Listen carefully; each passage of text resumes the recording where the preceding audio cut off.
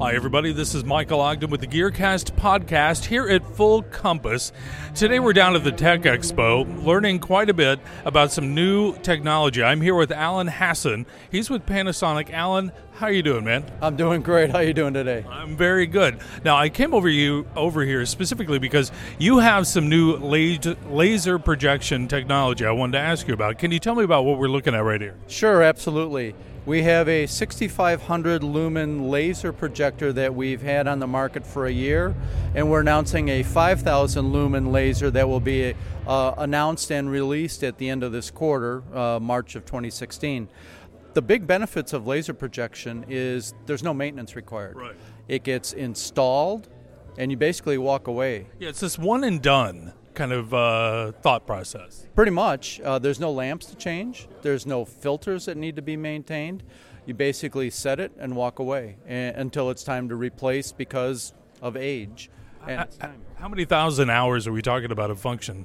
You're looking at about 20,000 hours to half brightness, and that's if you're driving it at its fullest. Because of the laser optics that we're using, in most cases it doesn't have to be driven as hard as you would think because it is using lasers instead of lamps. And to me, that sounds incredibly environmentally friendly. Absolutely. There's no filters that have to be disposed of. There's no lamps that have to be changed and disposed of. Yeah. It's basically you hang it, bang it, and you're done. That's fantastic. So in combination with the laser projector, we have a particular touchscreen technology that Panasonic has here today. Now with this, I'm seeing, kind of describe maybe what we're looking at here, since this is audio. Sure, absolutely. What we have is a Panasonic interactive display. It actually allows you to take any signal into the display, as in normal displays would be, right, and I can annotate over it, and I can annotate multi-touch. And the only thing, just so you know, so he's dragging his fingers across this screen of a beautiful beach setting. I'll take a picture of this, and you can basically draw on it. Now, the only thing I could draw on it would be a turkey hand. I pretty much suck at drawing, but go ahead.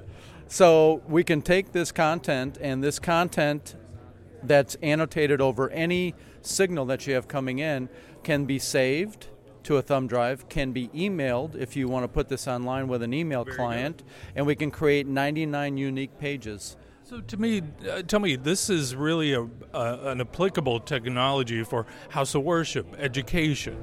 Correct. Any type of teaching space, any kind of situation, whether it's in a financial atmosphere or even in a government or committee meeting where they're looking at some image and then people want to critique or make comments about it, can be done for everyone to see. We can also drive from the output of this screen a projector, one of our projectors. So then not only can the people in front that are looking at the screen can see, but the people in the back of the room can see also. Right, so this particular screen is hooked up to the laser projector over here, putting that up on the wall over in front of us here. Correct. All right. Alan, thank you so much. So any more information we can find about the laser projectors, this annotation technology, where do we go?